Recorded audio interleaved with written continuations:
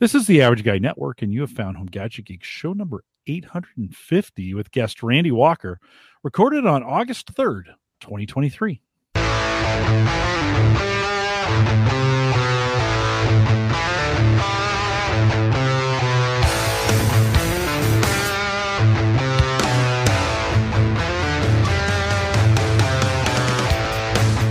Here on Home Gadget Geeks, we cover all the favorite tech gadgets that find their way into your home. News, reviews, product updates, and conversation, all for the average tech guy.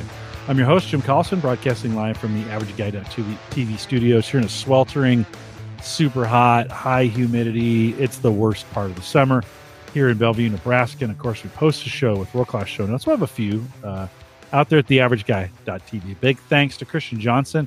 He'll be important again a little bit later in the conversation, but big thanks to Christian, who joined us last week. And if you haven't caught up on that, it's good to catch up with Christian. He's got a lot of great information. Of course, we talked a little bit about Maple Grove Partners as well. Check that out. It's a long show. I know that, but we're just catching up with Christian, and I just go as long as I want when I want to do it that way.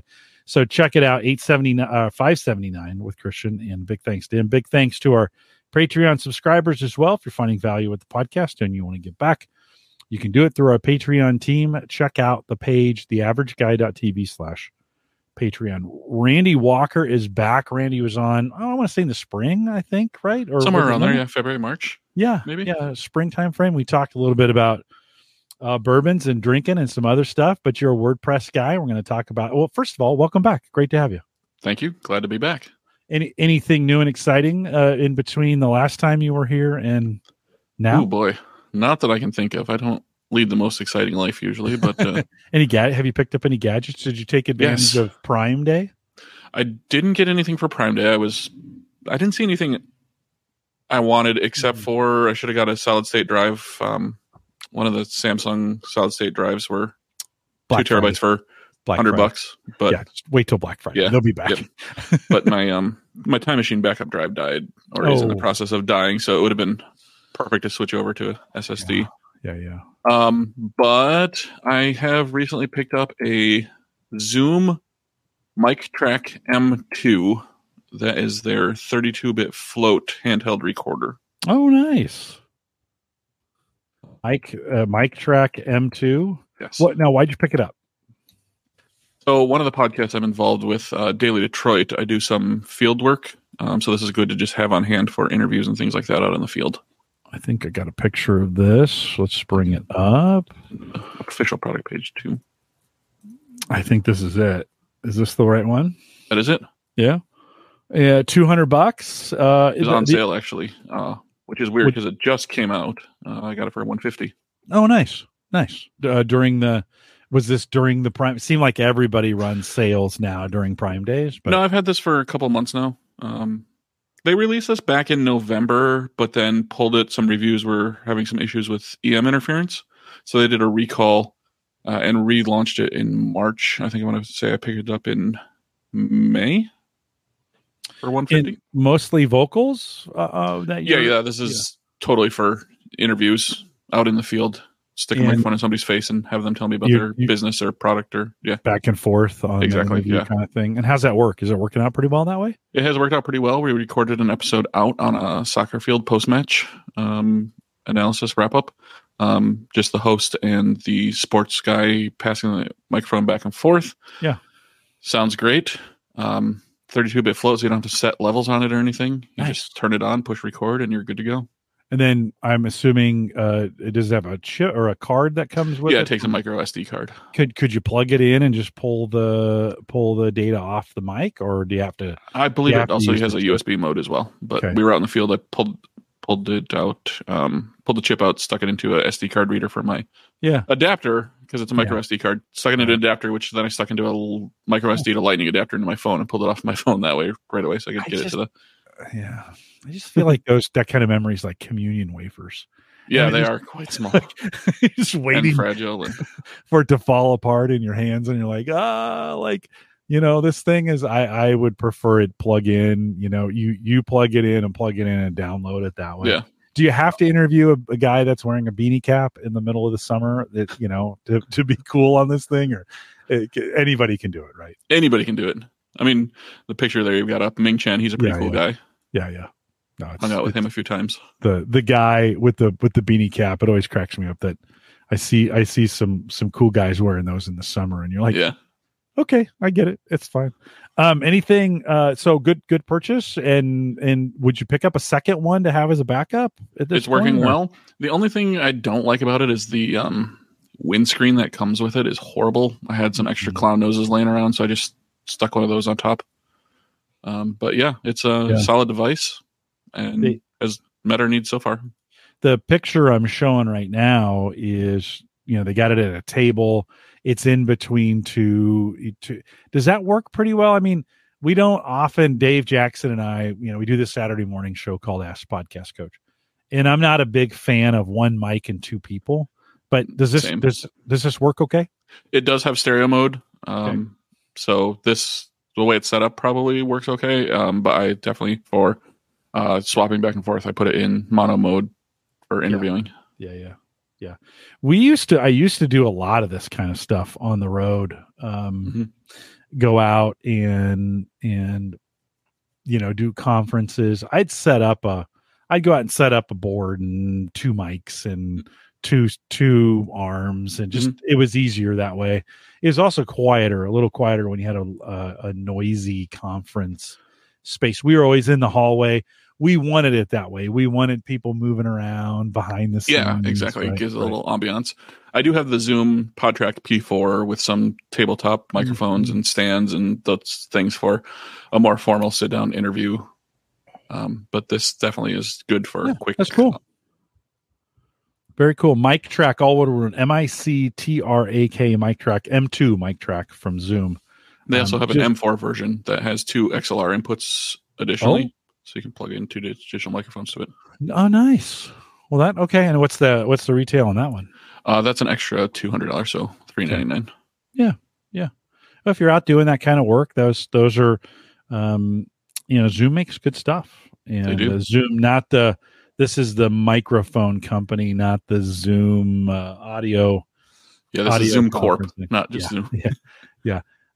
Neither one of those companies were very big at one point when they started. You kind of wonder, they've kind of both grown. Of course, Zoom has gotten probably way larger. Zoom, the teleconferencing. Yeah, the teleconferencing company is probably much larger than Zoom, the hardware company, is now. But at one point, they were probably similar size, and you wonder, like, if somebody went, that's pretty close. They seem to be playing nicely in the sandbox, so all is well there. Just make sure you use a Zoom microphone when you're on a Zoom conference call. Yeah, exactly. They won't care then. Well, Christian was on last week. We talked a little bit about hosting. Of course, he has Maple Grove Partners, really, I mean, he has kind of built Maple Grove. He built it initially for me to run WordPress and podcasting on, and so it's kind of optimized for podcasting. But in the early days of podcasting, Randy, we all used WordPress because of the plugins for it. It was designed. I mean, not designed for podcasting, but it does really, really well in that space. There's great plugins for it. There's great things to work with it. Mm-hmm. That conversation, though. The WordPress now you're in this space, so you can, please correct me if I'm wrong, but it just seems like the subject doesn't come up anymore. Now, we know from some numbers, like a quarter or a third of the world's websites run on WordPress, right? I believe it is up to 42 or 43% now. Holy buckets. Yeah. So almost half, right? Half the world, little less than half the world, 40% runs on WordPress. But it doesn't seem to get, even in the podcasting space, it doesn't seem to get the run that it used to. In the world of Squarespace and fill in the blank, the other ones. Mm-hmm. Why would I still look at WordPress today if I was going to do a site? Why would I look at that as opposed to some of those stand-up sites that you can just go in and move some things around and you have a website? A couple of selling points, I think, are one is because it is so prolific. It's just there's a lot of resources out there for it. You can search for how do I do X in WordPress, and you find hundreds of results. You get a lot more customization options than some of the pre-configured or point and click things. And then, it's so extensible. There are tens of thousands of plugins available to just extend the capabilities. So I think those are probably the big selling points. Is it harder? I mean, it is harder. Yeah, in the land of Squarespace. Yeah. I almost forgot what that is. It's been a while since I've even set up a site, to be honest. I mean, the averageguy.tv has been on WordPress for 11 years, 12 years now. Mm-hmm. I haven't had to do a lot to it, but over the years I've put some plugins in. And so it's for me, it's been a site. What do you so if you were thinking, like, so somebody wanted to set up a site and they're thinking, well, maybe I'll go Squarespace or whatever.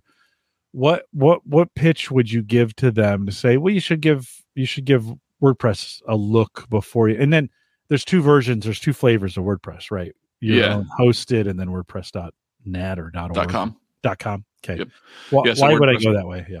Yeah, so WordPress.org is the download, install yourself on your own web host, or a lot of times these days, web hosts include a one-click installer for WordPress. So that's a plus if you already have a web host. For other things, installing WordPress is generally super easy. You can just click in their one-click cPanel or whatever admin interface they have. Yeah, one-click install of WordPress, and then WordPress.com manages it.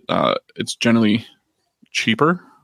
Depending on what features you need, WordPress.com versus Squarespace or whatever, depending on what capabilities, things you want. If you want to add e-commerce or whatever, those up the price on both sides. But like I said, customization is the big selling point. You can make it look like whatever you want. You can make it work however you want. You're not on. There are no guide rails basically on at least self-hosted WordPress. WordPress.com, you're limited to which plugins and themes you can use, unless you pay them the big bucks, like, time.com or whatever. I'm sure they have a dedicated team for these high-end sites that will do whatever they need. With that many people running it, 40%, it's a big attack target, big surface. It's got a big surface area on the web. How have they done it this long without it being, they've had their issues, right? Yeah, there's how have they done it this long with and still maintaining a fairly safe ecosystem? They're constantly updating it, so they're bugs get identified. They're constantly updating it. But that is one of the drawbacks of self-hosting is that you have to make sure you're going in and updating regularly. Yeah. Not only the base WordPress software, but any plugins and themes you might have that might have a bug or a vulnerability. You have to make sure those are constantly updated, and sometimes updating a plugin is not just as easy as updating the plugin. If you're running a really old version, you got to make sure that it doesn't break your site when you update it. So there's a lot of overhead there managing. But there are some really great plugins that will help you manage the security as well. They'll walk you through what settings to turn on and what features you need to keep your site secure. They'll send you notifications like, hey, this address has been trying to access your site for the last half hour. We've blocked them. We noticed that this setting changed when you updated, or you were messing around on the server files directly and you forgot to change some settings. So there's a notification saying, hey, double check your settings, those types of things. It is now one of the beauties of using Maple Grove Partners with WordPress is that Christian's got a lot of stuff built into his on the back end to kind of make sure it's secure and safe that way. We also have done some work with plugins. I run a security plugin. I do some things to monitor it. It is, I've kind of got the averageguy.tv set to a pretty, I've got a plugin that updates the plugins. That used to be a problem. It seemed like, like the App Store problems in WordPress were way earlier than the App Store problems that we have on phones today, and stuff like the absolute sheer number of plugins, knowing which ones are from reputable sources. You try and look into the comments and some of those kinds of things. It does take a little bit of active, and then some active guarding, so to speak, right? You may have a plugin developer who just stops, like they built this plugin, you really like it, they just stopped developing it, right? I mean, it is still kind of that kind of ecosystem, right? It is, but generally there are multiple plugins that will do similar things. So if you have to, you can. I mean, it takes a little bit of work, but swap out for the other plugin. Sometimes you might have to update a shortcode or redo some settings or something like that. But there's always something out there. 95% of the time you'll find what you need. There's with multiple options. Yeah. Well, and maybe too many options sometimes. I mean, that is also another thing is you can make it look and work however you want is a upside and a downside, because the more configuration you do, the more changes you make, the more you have to maintain those changes that you've made. For me, the thing on WordPress that changed it, the maintenance of it for me was when I could get what do they call it? Parent and child themes, yeah. Right? And you could set up the parent, you update the parent, and then those updates push down to the child, right? Yeah, and then the child is just your customizations. It's not all of the parent theme code. It's just what you want changed. Yeah, because what was happening is I would update the parent. Mm-hmm. It was one site, and it would start changing things on me, right? Mm-hmm. Yep, setting things back to default or whatever, right? In that, there's I think I have a plugin to help me with this, where you put it in there and you set it out. It took me a better part of an afternoon to get that set up and deployed out there. But that is really, as far as updating the plugins, updating the themes, that for me, that really changed the way that I did it. I know as we think about developers doing it, there's got to be some infrastructure, some things when we think about, upgrading and deploying and some of those kinds of things. Tell me a little bit about that. Yeah, I think one of the most helpful things you can do when you're setting up a WordPress site is, before you update, create a staging site so that you can practice and experiment and configure, reconfigure, rebuild from scratch if you want to on the staging site, get it how you want it to look, and then push it over to push it from staging over to your production live site. And that is just so much easier than trying to, fix it live, fix it as it's going. Is that, so is there a plugin for that as well? I'm assuming I need to create an environment. I'm going to go in there. I can see it. I can test it. It's not live. It's not public, right? But I can kind of see it. And then, changes are good. And I just push it over. Is that how that works? There are plugins that will do it, but also a lot of hosts will include this functionality. One of my hosts has cPanel, and that includes a set of scripts and utilities called Softaculous that will manage the WordPress installation and also can create and manage the staging sites for you. Another site I have is on Bluehost, and Bluehost has their own staging capabilities built in. So it can be as super easy as just a few clicks on your website host's backend. Yeah, it's like setting up a QA environment. Sometimes, staging can be difficult because it doesn't have everything that you need. Like, it's got to be an exact replica, right? It's got to do all the same things. You got to maintain it, except be public. Exactly. And that's a little harder, I think, sometimes for people to wrap their head around to get all the settings just right. So staging does its thing. It looks like it's real. Yeah. And it's not, though. Exactly. It'll clone your database. It'll clone all your files and keep it separate from your live site. Yeah. Yeah. Well, that's a challenge, because then you go to deploy and you got to know, documented, whatever, how it's doing.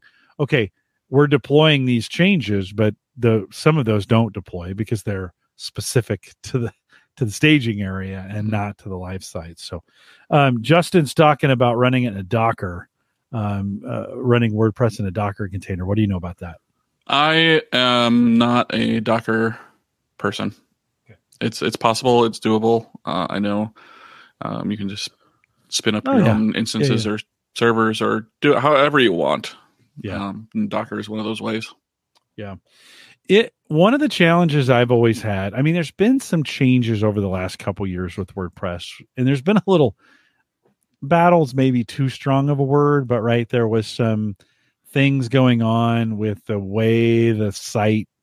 It was like, oh, you probably know this better than I do, so I should just let you say what's been the battle over. So probably about 5 years ago now, they switched from what they call now the classic editor to the block editor. And that was kind of the most contentious thing right there. I think most of that's died down now. There is a forked project called Classic Press that doesn't do the blocks, and it's just all the classic editor, which is just a WYSIWYG editor. But with the block editor, you pull in components, kind of drag and drop, kind of WYSIWYG, to just put in content and in your posts and your pages. And now they have taken that even further and rolled out a feature called site editing. Before it was live, it was full site editing. But basically, you can build your site's layout, your navigation links, your sidebar, what's up in your header. You can build that all with blocks as well. So those also have replaced widgets, which were kind of additional content that were not in the main content that you could put in sidebars and footers. I loved widgets. Yeah.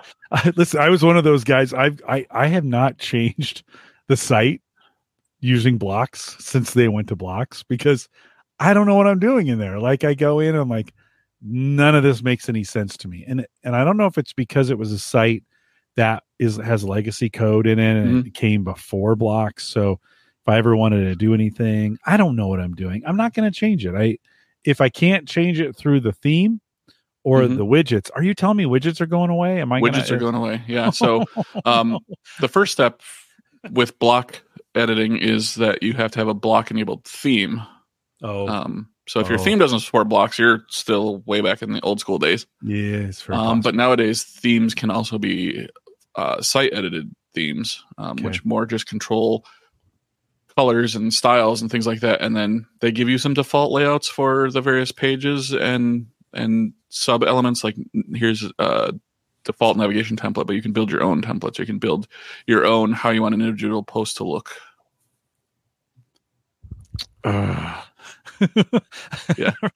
Like that would make sense. I'm sure. Listen, I've been on the same theme for a long time. Sure. I like my theme. Like if you go to the averageguy.tv, very functional, looks good on the web, looks good on a browser. I mean, on a mobile device, I've got it all set the way I like it. Now, that being said, it's all set the way I like it. I don't need to make that many changes. So, now I have to figure out this widget. I've got a few sidebar, we've got I've got an advertisement for Maple Grove Partners. I've got the Spreaker jukebox player that's in there, a few other things that are in there.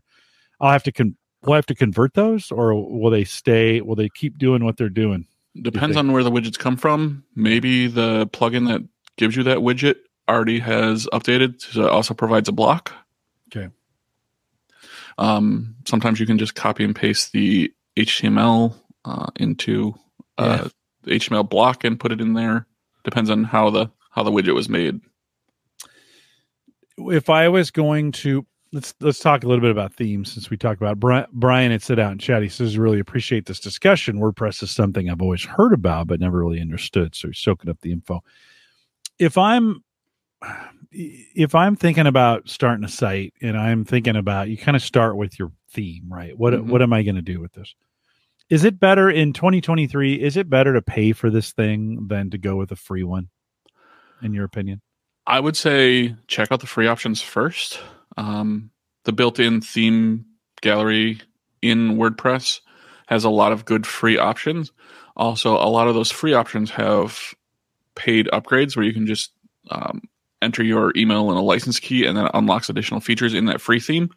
But I would say definitely see if a free theme, if it's in your budget, go hog wild and get a custom bespoke theme. But otherwise, check out the freebies first. Yeah. And how do I know, like, is there curation in the store? Like, again, this is a lot like when you get your cell phone and you go to the app store for in the WordPress store. Is there fairly good curation in there? Do you feel there is? Yeah. And you can actually even filter by features that you want on your theme. So you can say, I want my theme to be 2 columns with a, custom background that supports the BuddyPress social media site plugin that is also good for news. And I'm going to see if that actually brings up anything. But what custom header, 2 columns, and apply. And I've got a bunch of results that show up with those 4 criteria, I think I said. So yeah, they're curated. There's a review process for them. And then you can also see, what are the latest ones that have been added? What are the most popular ones that people are using, which support the block themes. So there are a lot of ways that you can narrow down what you're looking for in the theme gallery.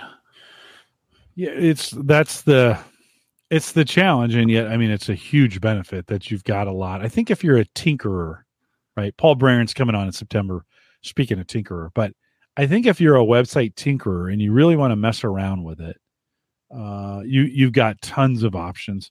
Okay, so you mentioned full site editing. Yes, coming up. Do I need to be worried about that? I mean, what is that? Remind me again what that gives me, and then. So that gives you an editor where you can say, hey, I want my header to look like this, and I'll put these blocks in the header. I'll put the header here. I'll put the nav here. I'll put the tagline here, those types of things. One of the things I did last month at the Metro Detroit WordPress meetup group was actually do a demonstration where I set up a staging site and then switch the theme over to the 2023 default WordPress theme and try to rebuild functionality. The 2023 theme is a full site editing theme, and try to rebuild my old site's look and feel with the old theme in the new full site editor.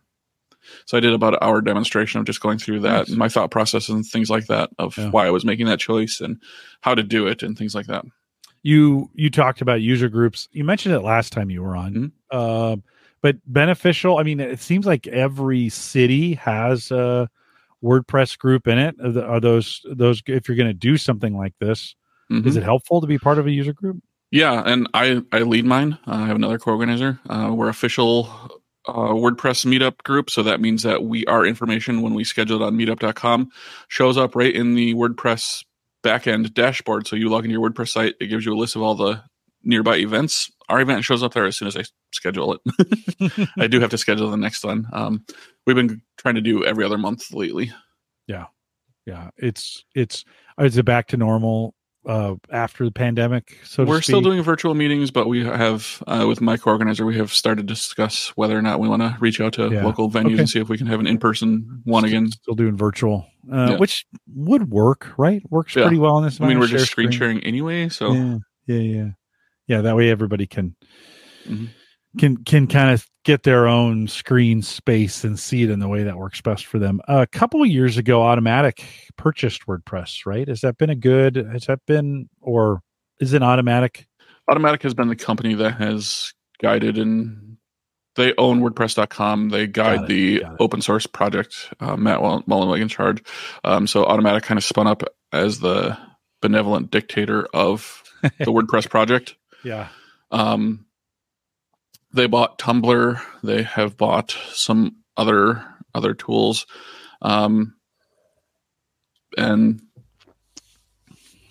I don't have any huge problems with the way things are going. Some of the complaints or concerns I have is that all these new block and site editing features look way different than the rest of the admin interface. So the rest of the admin interface needs to get modernized to match the new stuff. But that's probably my only real complaint right now.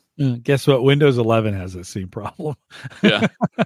Right? You go in, you start digging in, all of a sudden these Windows 8 dialog box or Windows 7 dialog boxes pop up. Well, I'm sure you can probably still find a Windows 3.1 dialog box in there if you dig hard enough. I wonder if you could. I know you can in Windows 10. It's like in one of the database connection things. Well, it's like any big open source, even closed source projects that get this big. I mean, the Windows isn't open source, right? And Microsoft struggles to keep all the components up to date with everything, look and feel, all those kinds of things. Like, you talk about like, we've moved in this direction, but these things haven't been updated yet. Who's going to do this? How's it going to get done? There's arguing in the community. It seems like developers are the most passionate. I see that with every piece of software I use is like, You have the feature requests versus the new features you want to implement and where they go. I don't know if you're familiar with the Hindenburg audio editor.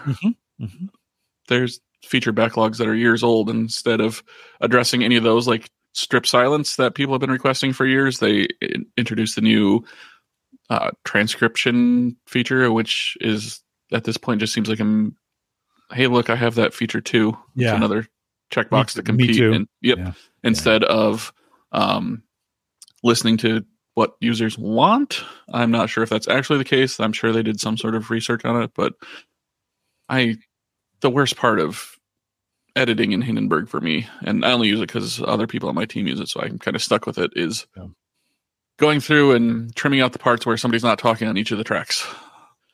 And so many other software tools have it built in automatically. You say, trim the silence, and you can set your thresholds and your in and out amounts and everything, and it's just a couple clicks. Whereas Hindenburg, it's, you got a 20-minute track or 20 minutes of audio, and you got 3 tracks. That's an hour plus of work just getting rid of the dead spots where nobody's talking.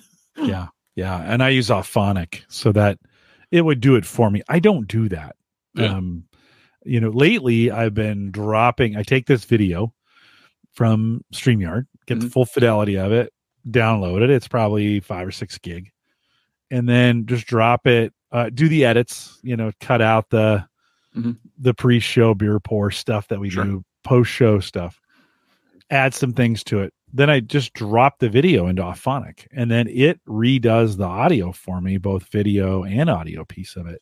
I haven't really tried, removing silence, because I don't know what it does to the video, just to be honest. Yeah.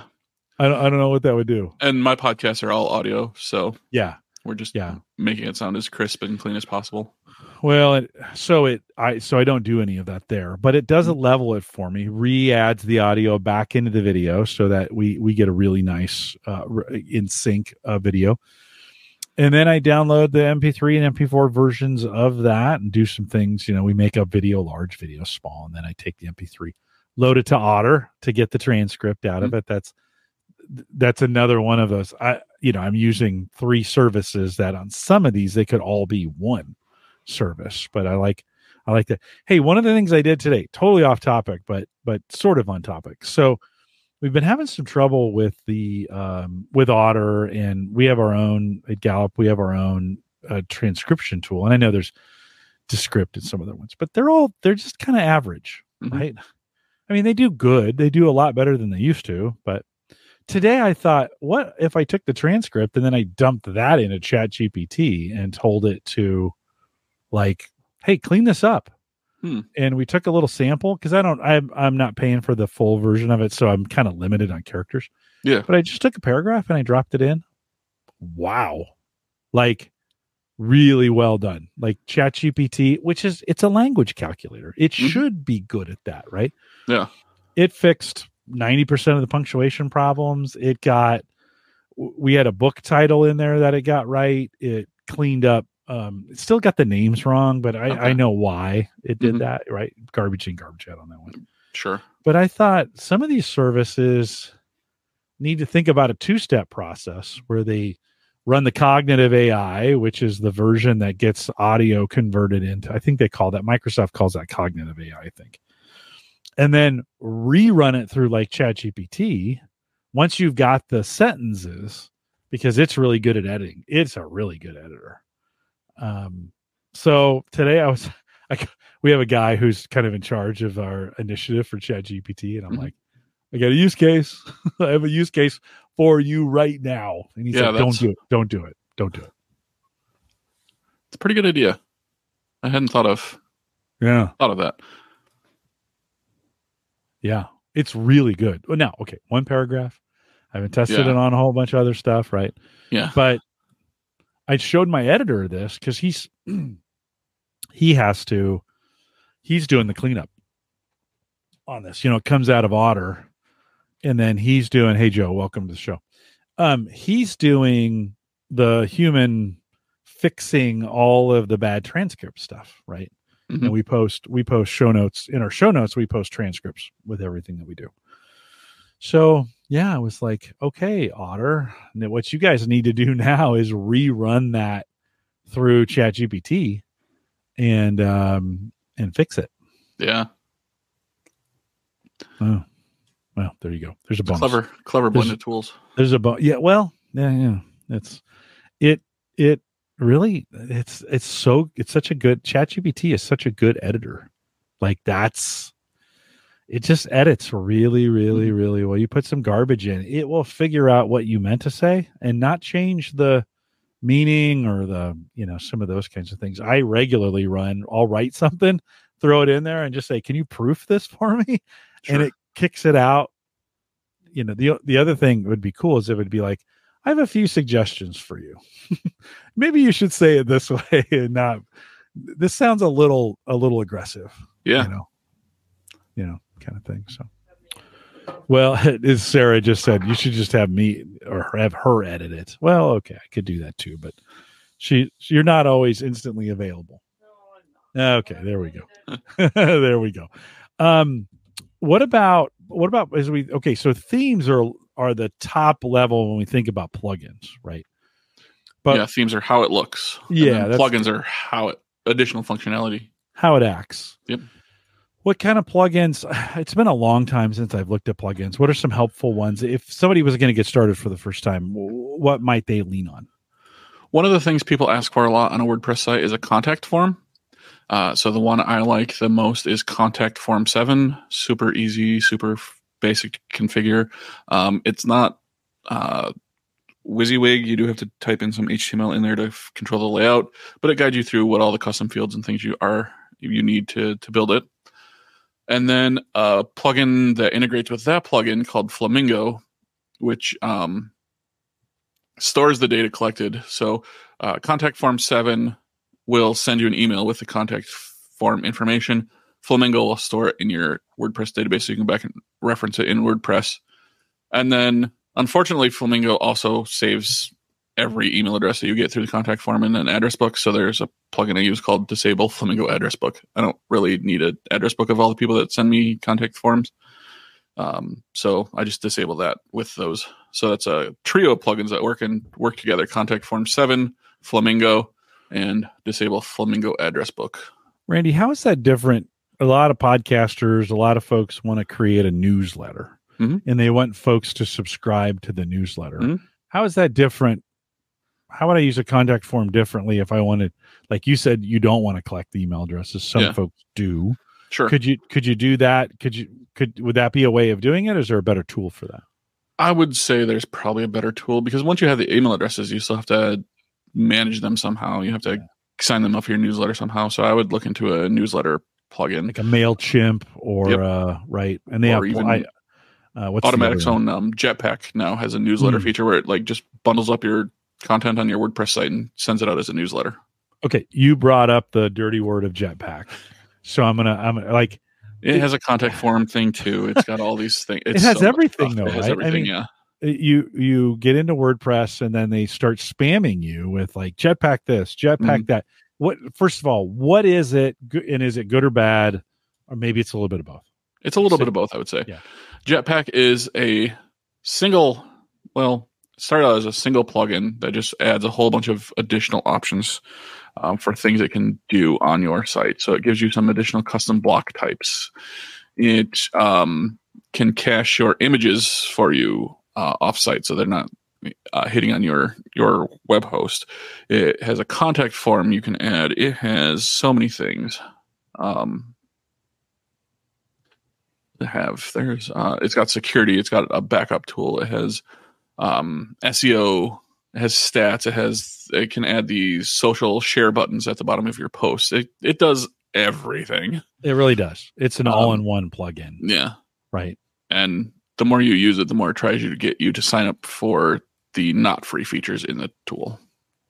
Yeah, and they're all free to start with. And I mean, it's not all of them. Like the backup is not free. I don't think the newsletter is free. The video hosting is not free.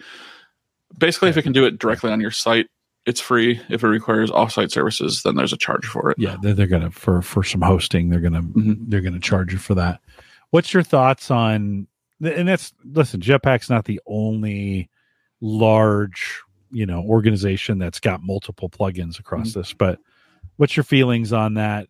Do you think it's better to stay getting the best tool, even though it might be different companies' tools, and having them integrate together, or go with one company that can do everything? Well, one of the benefits of Jetpack is it is built by Automatic, who own WordPress. If it can do what you want and you don't want to install, or you're not comfortable installing and configuring multiple plugins, these all work together. All the features work together and don't conflict with each other. So kind of peace of mind there is if it has the features you want, go install Jetpack and then activate those features. If you want more than it can offer a lot of the stuff it offers is basic, then I would say start reaching out and looking out for additional tools. How do you, when you're evaluating a plugin, this was always hard for me. Like you might, I guess this a staging or a QA or another version is the way to do this. But how do I do that in a way, if I want to test this, like, hey, I'm going to go with, how do I do that cleanly so that I can, because I might have two competing plugins, either run, you can deactivate, run one, turn it off, run the other, but what's the best way what's the best way you have found to evaluate multiple plugins that do the same thing?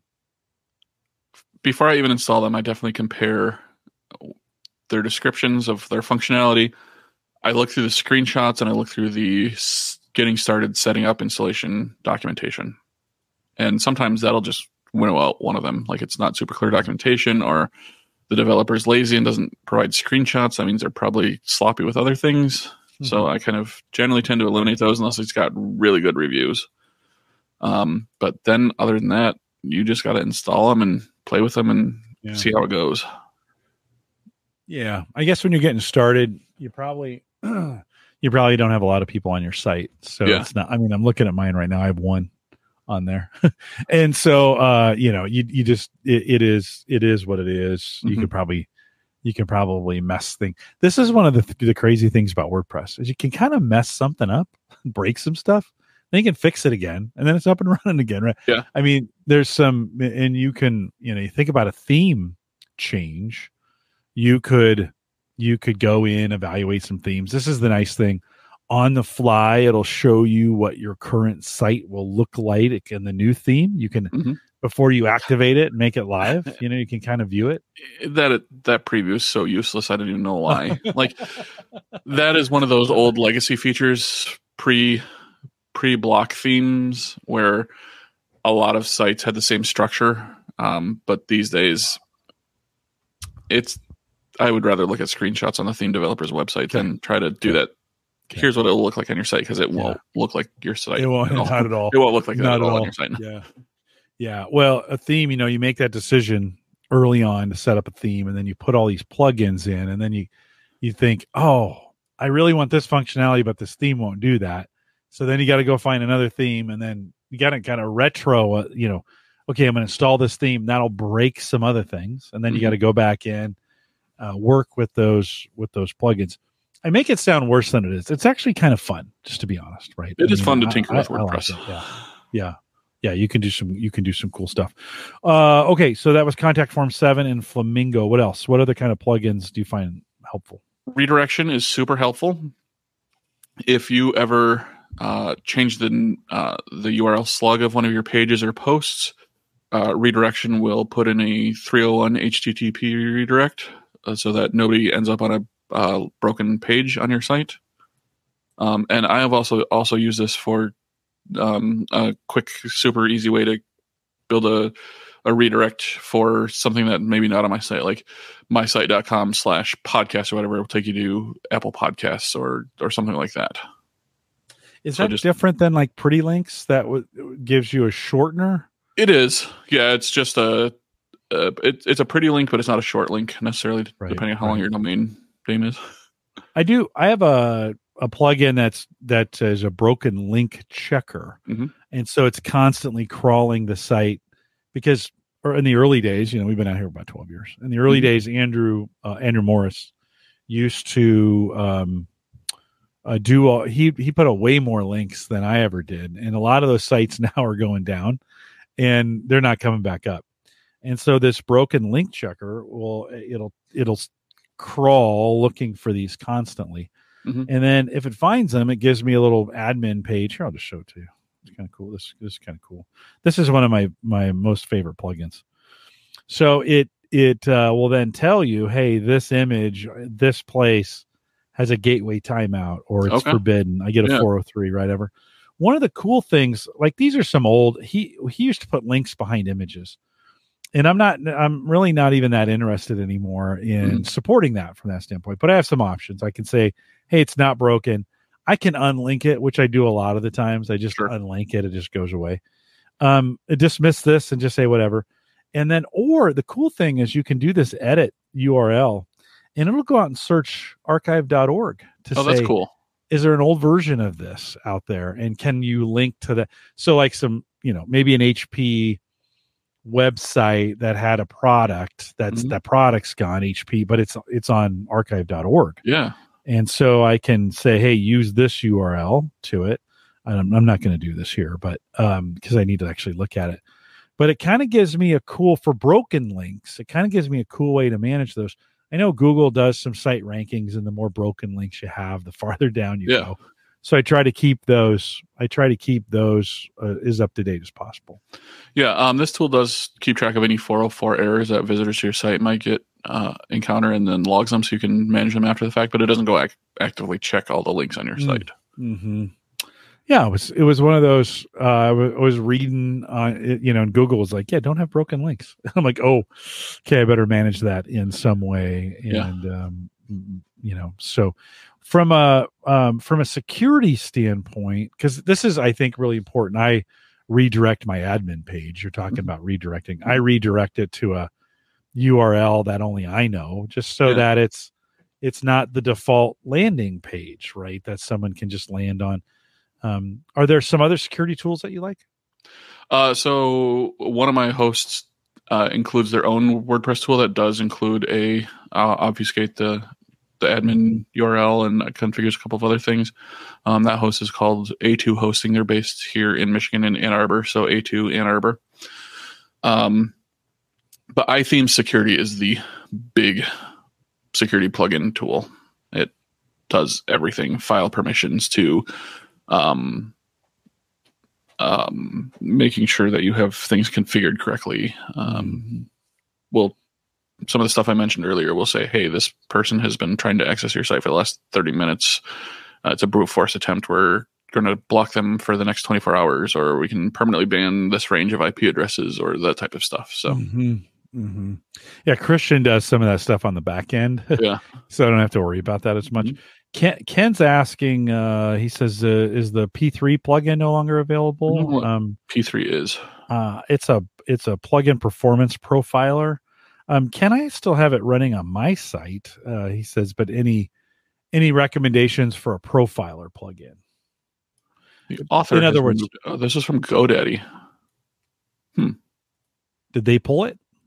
It says author request, so sounds like it. Okay. The beauty of the profiler, and I think I'm using something different now. I think I'm using maybe Query Monitor. That's one I've used before. Yeah, I think Christian put that on there. But because it'll let you know, hey, these pages are slow. Yeah. I think, and I actually let me go back to my dashboard. I get a health report. Let's see what does that for me. Health status. I get a site health status. So one of the plugins, go ahead. Site health is built into WordPress. Oh, is it? Lately. Okay. But I think some plugins can extend what it's searching for. Okay. Don't quote me on that, but I think that's up. No, I think you're right. So, okay. Well, that makes sense. Yeah, there's a lot. I mean, this is one of those areas where you're like, you got to kind of keep up with it. Yeah. I think one of the ability, and I think this is built in as well, right? You can give the plugins the ability to automatically update. Yes. How do you feel about that? I would say if you've been keeping them automatically up to date regularly, keep doing it. But if it's a an old plugin and then you turn on, it's 3-year old version and then you turn it on, that's when you would probably start having problems with feature changes and things like that. Yeah. One of the things Dave Jackson and I say all the time, especially with WordPress, if things start going wrong, start disabling your plugins first and enable them one at a time, right? Absolutely. And the easiest way to do that is go to your file manager on your host and rename the plugins folder to plugins-old. Completely takes them out. Takes them all out of the equation. If your site's still broken after that, then you've got big problems. Yeah. But yeah, definitely disabling plugins is a good way to, and then turn them on one at a time is a good way to troubleshoot. It's been a while. He sometimes when I have problems, he'll go in and say, I'm getting these kinds of errors. It looks like it's this plugin that's causing the problem. So that's kind of nice too. He's really good. He's much better at reading logs than I am. So he does. You can do that as well. Okay, what else? Plugin wise, anything else that you're finding helpful? One of the sites I'm part of, we use Podcast Importer by Second Line Themes. We host that particular podcast on Libsyn, but want a post for each episode on our website. So it monitors an RSS feed and will sync them over to the site, creates a new post for each episode. It does it in the background. If it stalls out, it won't reduplicate existing posts. So it's super handy to import a podcast content if you're not using WordPress to generate the podcast. Yeah, for podcasters, super helpful to be able to pull that together. I actually just use code for that. I don't. Christian hosts it. YouTube has some code. The player has some code. You put that in simple. No, what's that? What's the theme that we all use for PowerPress? There we go. There's some integrations in it with PowerPress, and that also is a theme that has been built on and built on and built on. I mean, it's been around for such a long time. Yeah, one of my podcasts, I actually use PowerPress natively in the WordPress installation. So to create the new podcast episode, I create the post first on WordPress, and then down at the bottom of the post, after I type in the show notes in the post, then I say, here's my media file and to PowerPress, and then it generates the RSS feed is actually from my site and not anywhere else. Yeah, there's some really cool plugins, and there's even developers. I've got the social subscribe and follow icons that Daniel J. Lewis built. Single developer. He keeps those up. They're really nice icons for the page. You can put the links behind them, change those links if you need to, display it with short code. Speaking of that, short code, is that going to stay around? Like now, there's a block for short codes where you can type in short codes. Okay. I have a similar plugin that uses the official Listen on Apple Podcasts, Listen on Pocket Casts images. I just posted you the link on the Discord here. Okay. One of my long-term goals has been to get this in the plugins directory, but it's just a lot of work to make it an official plugin. But you can always download the zip and upload it to your site if you want these official. It's like side loading, right? That's on your phone. If you wanted to side load it, you can take a plugin and unzip it and put it in a directory, and it just installs. Yep. Yeah. I just updated it to remove Stitcher because they're gone away. They're gone. Yeah, we just released a new podcast at Gallup, and they were like, "Where's the Stitcher?" I'm like, "No, they're gone. They're actually gone." Is it end of this month they officially did? Yeah. I'm just like, I tell folks the big three and then our Spreaker page. So Apple, Google, Spotify, and for us, we host on Spreaker. Our Spreaker page has all the other, all the buttons for all the other things as well. So that just seems easy enough, right? Yeah. One of the things I want to do with this plugin is see if I can get ChatGPT to help me rewrite it better. Oh, there you go. Also, it doesn't use blocks. It also uses short codes. Okay. Yeah. But block development is way more complex and takes a lot more knowledge than Then old school plugin development. Old school plugin development is just some PHP, but with blocks, you've also got to know React and JavaScript. And back in the day,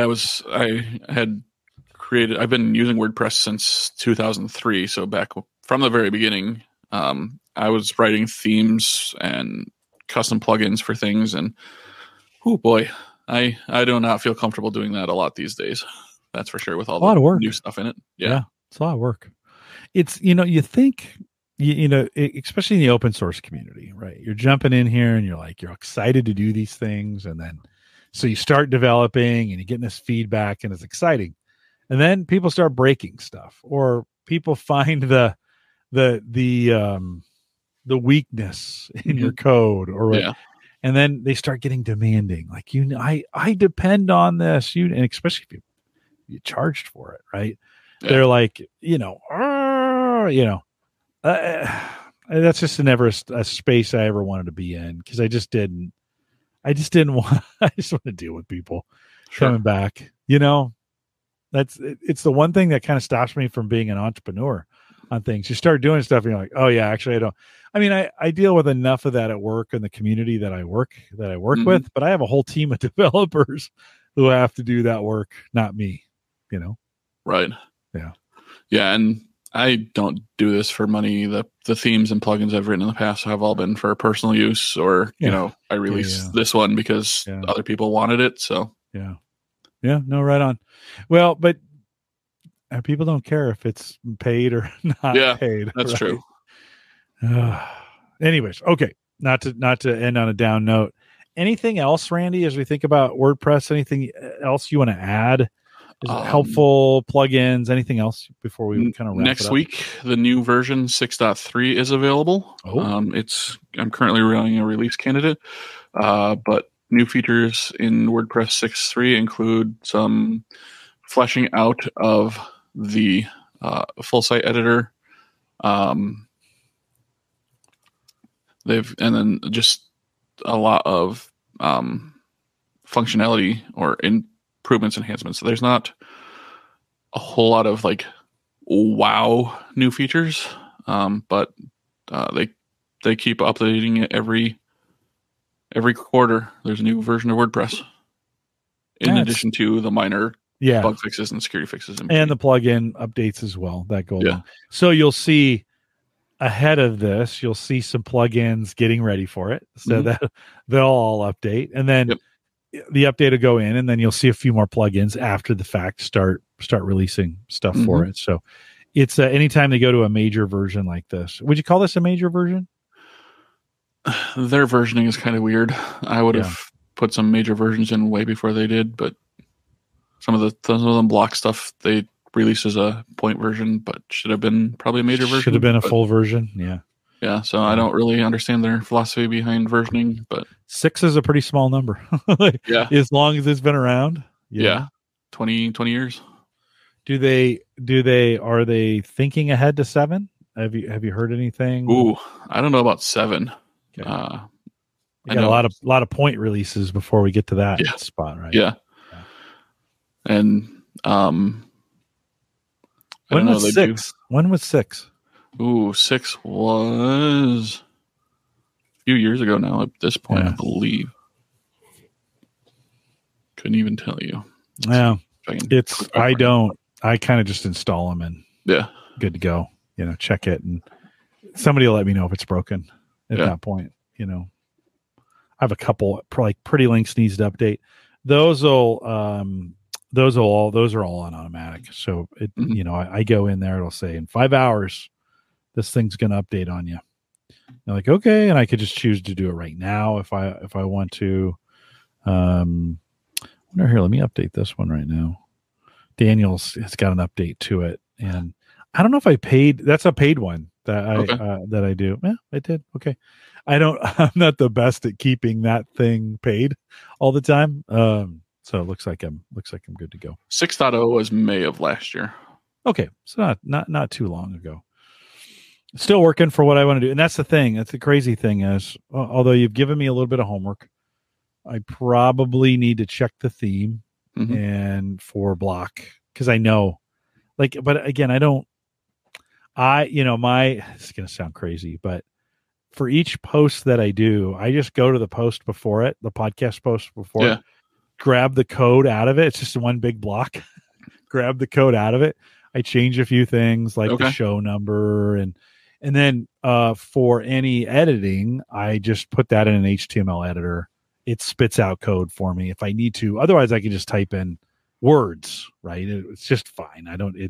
It understands that without the HTML. But if I want to put links and things like that in, and so it's literally, you say full site editor, I'm doing a full post editor every single time. Yeah. So one of the features of a block enabled theme is that you could save some of those components as a reusable pattern and just insert those again instead of going and copying and pasting.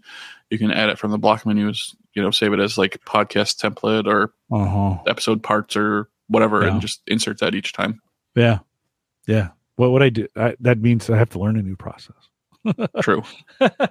It's funny. I've done 500. Well, not all this way, but probably the last 400 I've done this way, where I just grab the code, copy and paste, bring the code in, make the change. I'm really good at finding those and copy, paste, grab it, move it. I'm going to have to copy and paste. Even with a block editor, I would need to bring those, YouTube code over and the number of the show and some of those other things. Because I update in the text, I update the show number in a few spots. So I'd have to go in and manually do that anyways.